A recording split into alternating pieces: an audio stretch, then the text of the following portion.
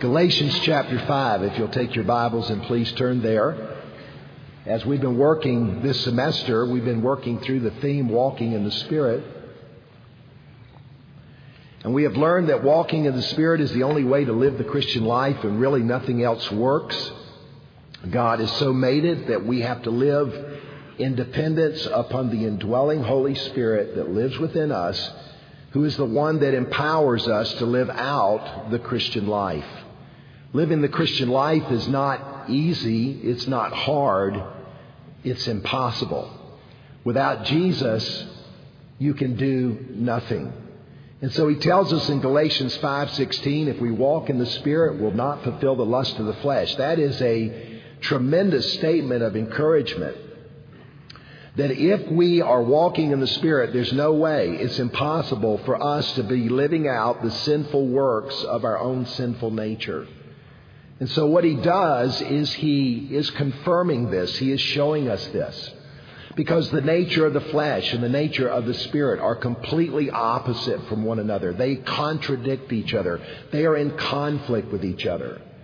And so we come down to verses 19 to verse 23, and what we do is we see a list here of specific evidences of the work of the flesh and then specific characteristics of the fruit of the Spirit. And the reason why this list is so important is it helps us to understand the reality of whether or not we are in the flesh or whether or not we are in the Spirit. So if you are in the Spirit, here's the evidence of it. Here is the fruit of it. If you are in the flesh, here's the manifestations of it.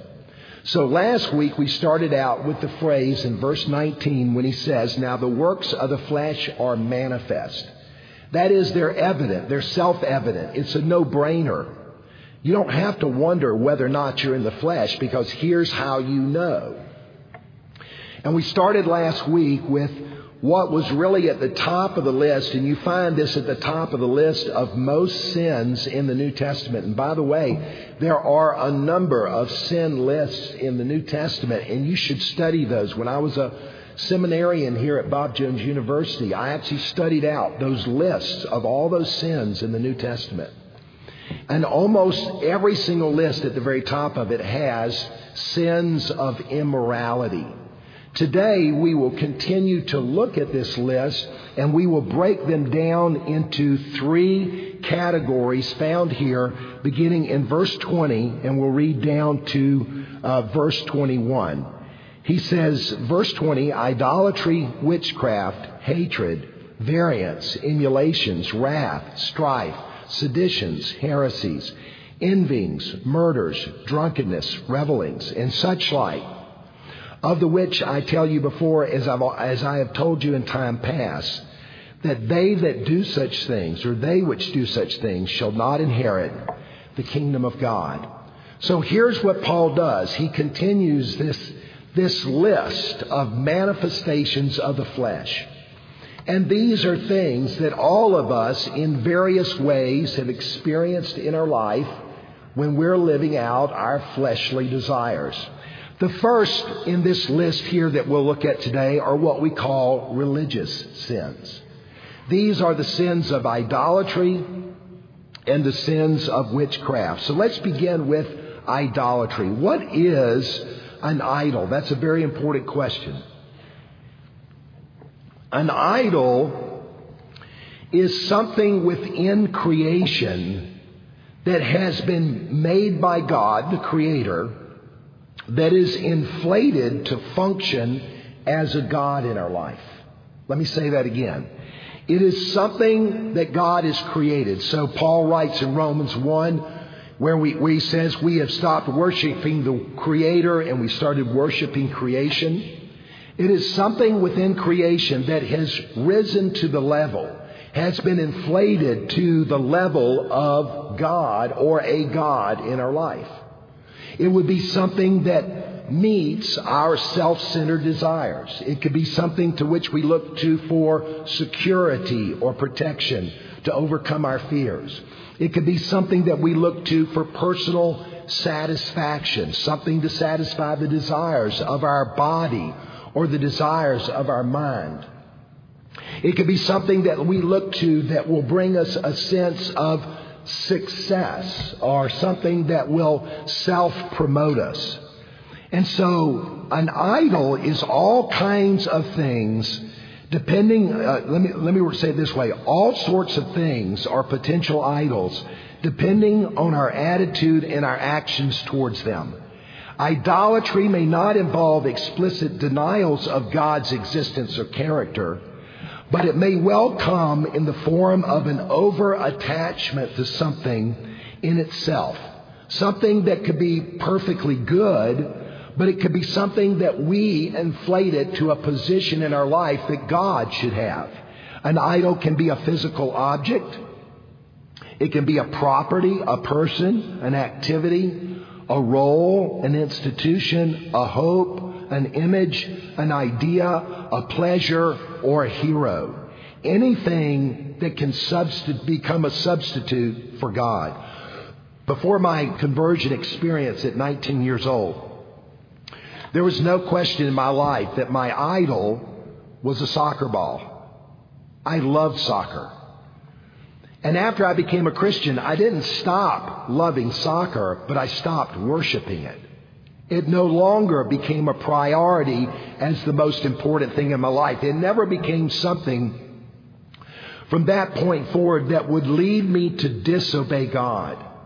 Anything in my life that becomes a priority over my commitment to God and His will, to the worship of our God, to putting Him first in our life in all things, where we seek first His kingdom and His righteousness, then those things are idols. John Calvin said the human heart is a factory of idols. Every one of us is, from his mother's birth, an expert in inventing idols. He went on to say that the evil in our desire typically does not lie in what we want, but that we want what we want too much. So for all of us as believers in Jesus Christ, we are commanded by Paul to flee idolatry, to keep ourselves from idols, to let nothing rise in my heart to ascend to the throne of my own heart, that becomes more important to me than anything else. It is my personal commitment to Jesus Christ, first in my life, His will, His word, the control of His Spirit, which is most important. He is to be preeminent. Everything else is to be under His authority and control. So when a person is in the flesh, then they make things and stuff and other people more important in their life than God. And then notice the second one he calls witchcraft. The word witchcraft in the Greek is the word from which we get the word pharmacy. It was used, or it meant back in biblical times, the use of drugs. It was used in occult practices to put people in an altered state of mind in order to come into contact with spirits, which are demons. I'm sure that you've seen in your lifetime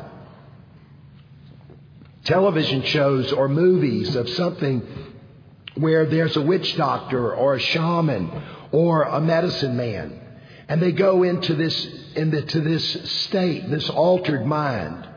That's basically through the use of drugs.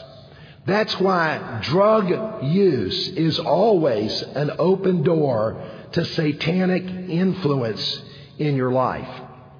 And so he warns about all of these things. And witchcraft, of course, would be involved in black magic and sorcery and other things. And I do want you to understand that these things are very real. I've preached numbers of time overseas in areas where there is spiritism, and the spirits are very, very powerful. Now, they're not powerful on a believer because the power of demons was broken at the cross, and therefore believers are protected. But unbelievers are open up to demonic influences in their life. Even the Didache, which was one of the earliest Christian writings after the era of the apostles, notes a severe command in abstaining from magic that is found in sorcery. We know when we read in the book of Acts chapter 19, when Paul is in the city of Ephesus, the people came out and they burned their books that taught them witchcraft and magic. There's always an infatuation with the spirit world that is apart from God's revelation in God's Word. When you read the New Testament, you read Jesus is dealing with demon spirits. When you read most of Paul's letters, you don't really get into that. What you get into is the freedom that believers have over the demonic world, and that we are to stand and put on the whole armor of God and live out our Christian faith. But when people are in the flesh, they tend towards idolatry and witchcraft. Then the second area has to do with relationship sins. And this really is the largest number of flesh evidences that are seen in our personal life that we experience more on a regular basis. And I want to look at, if you will note please, in verse 20, he says idolatry, witchcraft. And then he says hatred, variance, emulations, wrath, strife, seditions, heresies, envyings, and murders. These are all relationship sins. And this is where it shows up in our life. The first one is the word hatred or enmity. This is hostility or antagonism that comes between, for example, different classes of people, rich and poor, different races of people or different ethnicities of people, where people feel like they've been mistreated or misunderstood or underrepresented. It is our natural hostility we feel towards God. Paul says the natural mind is at enmity with God. And so therefore, as believers, it is very easy for us to get to a place where we feel a sense of hatred or a sense of enmity towards other people, especially believers, if we feel like we've been mistreated or misunderstood. But God commands us to love our enemies. We are to pray for those that despitefully use you. And so if there is somebody in your life that you find yourself in antagonism with, what has God commanded you to do? He has commanded you to love them and to pray for them. That is a fruit of a Spirit-filled life. Then notice the second word is the word variance or strife. This means to be at odds with other people. This includes the actions of people who are contentious, hard to get along with, quick to argue. They like to quarrel. They like a good fight. They love living in the world of drama. Have you ever met drama people?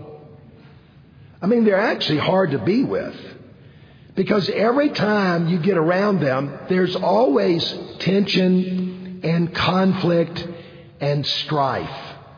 And so Paul is warning about this.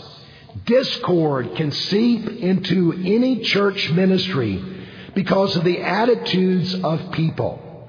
Paul warned about those who would preach Christ out of envy and out of strife.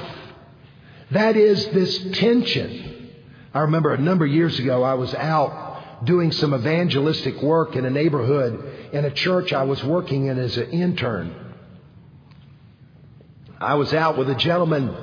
We were going 2 by 2, knocking on doors, sharing the gospel with people. And I went to a particular home where the Lord allowed me to talk to this individual, present the gospel to them.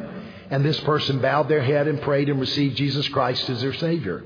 And I remember being so fired up because that's so unusual. God had just prepared this person for the right moment, right time. And I remember getting back in the vehicle with this gentleman. He was a little bit older than I was. And when we closed the door, I could see anger on his face. And he looked at me and he said, "You stole my convert." And I went, "What? What are you talking about?" He said, "You stole my convert. You were the one that shared the gospel and led him to Christ, and I didn't get to do that." Now, that only took place 44 years ago. And I remember it as if it took place today. And what happened was he was reacting out of a sense of strife in his heart.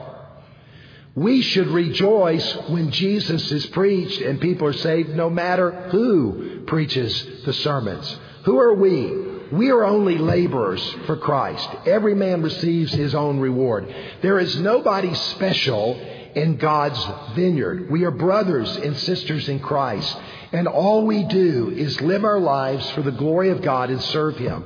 And so therefore, in this case, there was a spirit of strife. Then notice the next one. It says emulations. And I'm going to use this and tie it to the word envyings, which comes a little bit later on. The word emulation has the idea of jealousy.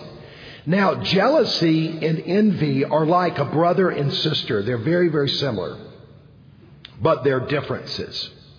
A jealous person is someone who has a passionate zeal for their own personal self-interest, and they feel threatened by the success of others. Envy is different. It means they have a hostility towards their competitors with a malicious spirit. That is, they want to see that other person hurt or suffer. And so therefore they have an ill will towards those who seem to be more prosperous. Let me give you an illustration of this. I was preaching a number of years ago in a church up in the state of New Hampshire. And after the evening service, the 4 team members that were traveling with us, 2 young men and 2 young ladies, were standing in the back of the auditorium. I noticed that the 2 young ladies and one of the young men, the young man, each of them had a small loaf of banana nut bread. And the other guy had nothing. And his name was Peter. And I said, Peter, you didn't get any banana nut bread from these people? And he looked at me, kind of smiled. He said, no, I guess I didn't. I said, Peter, do you know the difference between jealousy and envy? I said, jealousy is you're upset that everybody else got banana nut bread. You didn't get any, and you want it right now.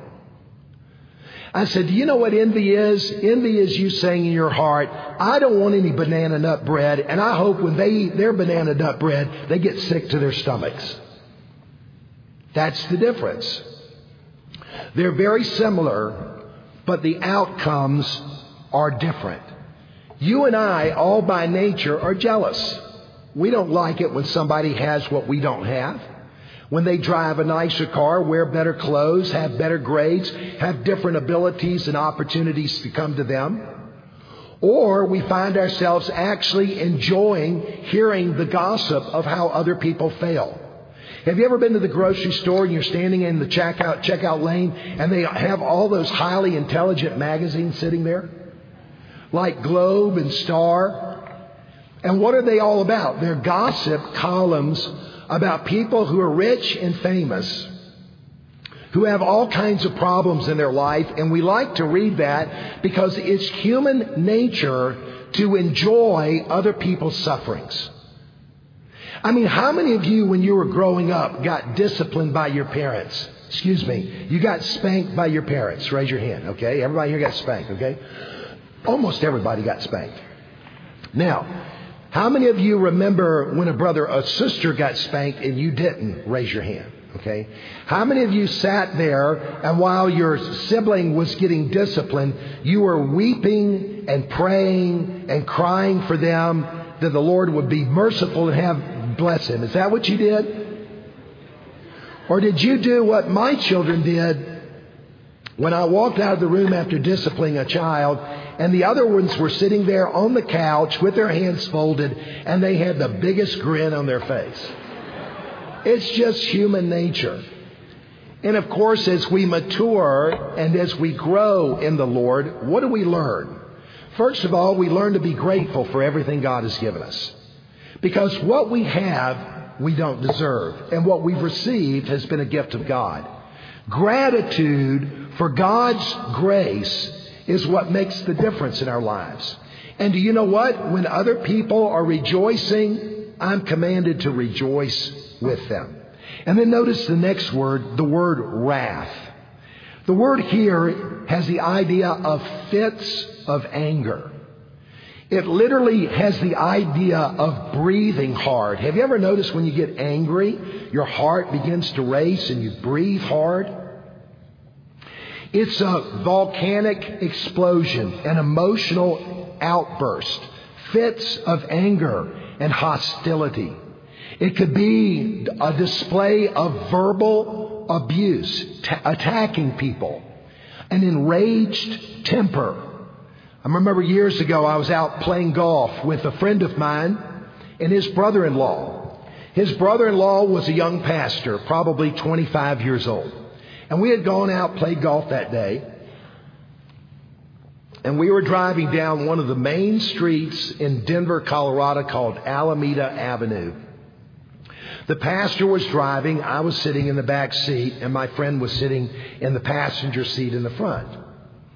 And all of a sudden, a car whipped out in front of the pastor. Someone has said you can always tell how spirit-filled people are by the way they react when they drive cars and when they play sports. Well, I guess the pastor must have forgot we were in the car because he reached down underneath his seat, grabbed an iron tire tool, held it up, started yelling at the driver, and he said, "I ought to break your head."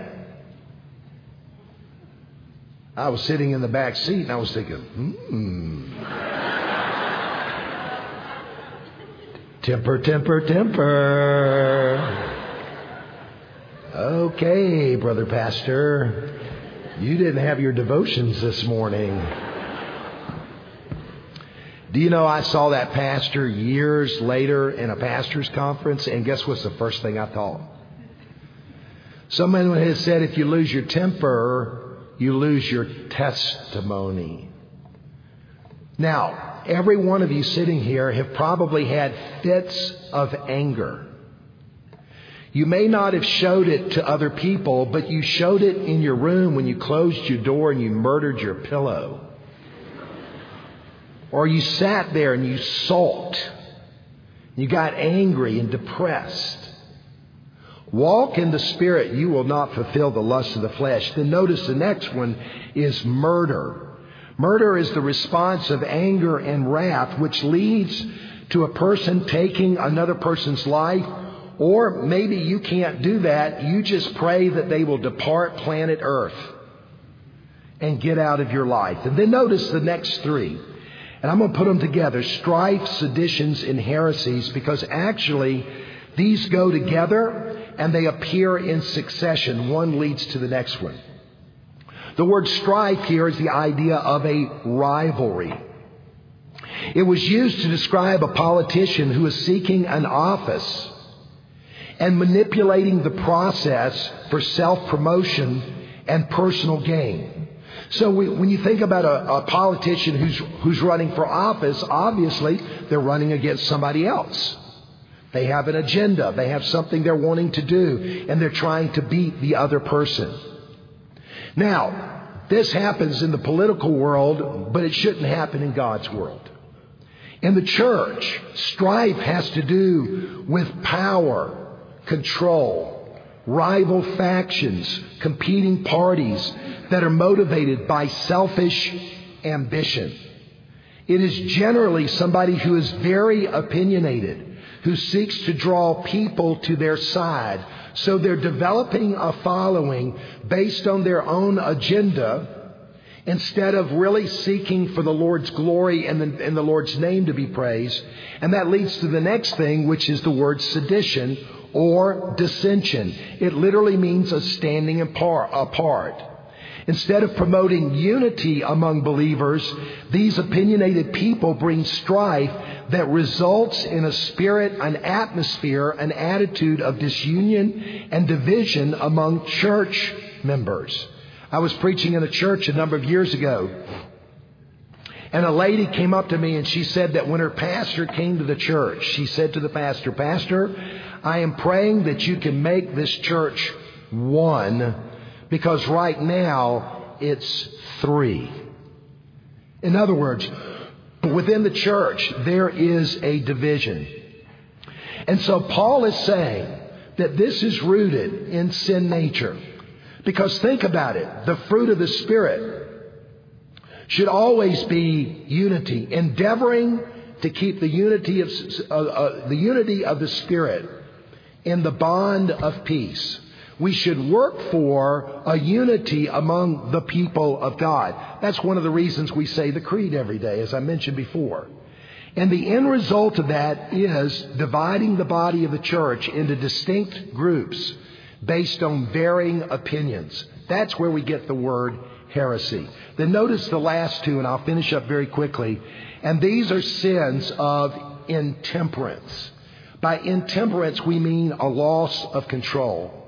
The final two are the sins of drunkenness and revelings. Drunkenness means intoxication. What does it mean to be intoxicated? Well, believers are commanded to be filled with the Spirit. Be not drunk with wine wherein is excess, but be filled with the Spirit. The word filled means to be under the control of the Holy Spirit, so that our mind and our responses are in alignment with what the Spirit of God wants us to do according to the Word of God. So all of us as believers have the Holy Spirit. Drunkenness is when the alcohol you drink begins to alter your mind and your responses. The word reveling has the idea of parties. And the idea here is that parties led to a life of a loss of control. So it could end up in immorality, it could end up in sensuality, it can end up in wasting yourself away. Now let me say this in conclusion. With regards to whether a Christian can drink alcoholic beverages, I want you to consider one very simple thing from this passage of Scripture. And that is, when we look at it as a whole, the works of the flesh, should a believer strive in his life to avoid the control of the flesh altogether? The answer to that obviously is yes. So, let's take adultery or immorality. Let's take strife, murder, divisions, okay? Those things, those actions come from the desires. The battle of the Christian life is not in the action, it's in the desire. So as a believer, what I should do is I should strive to avoid the desires that lead to those actions. So for example, in the matter of adultery, I should be very careful about the way I handle my relationships with any woman. And I should do that perpetually. It's not just, okay, I didn't commit adultery, but I made out with all these girls. I mean, we would all go, that's wrong. And the thing I want you to think about, and I want you to consider this, that the Apostle Paul tells us in Romans 13 and verse 14, he says, put on the Lord Jesus Christ and make not provision for the flesh to fulfill the lust thereof. The word provision means forethought. Here's what I'm saying. If drunkenness is a sin, and everybody here gets that, you know that, what leads to drunkenness? Should I not avoid the very potential of things that would put me over the line? And by the way, it does not take much to get drunk. Because a little bit of wine, a little bit of alcohol, a little bit of beer will put you in a state of an altered mind very quickly, and then suddenly you've sinned against God. And I want to say that to you because you're growing up at a time where Christians are wondering, is it okay to drink alcohol? Is it not to drink alcohol? And there are differences of opinions on that, and I get all of that.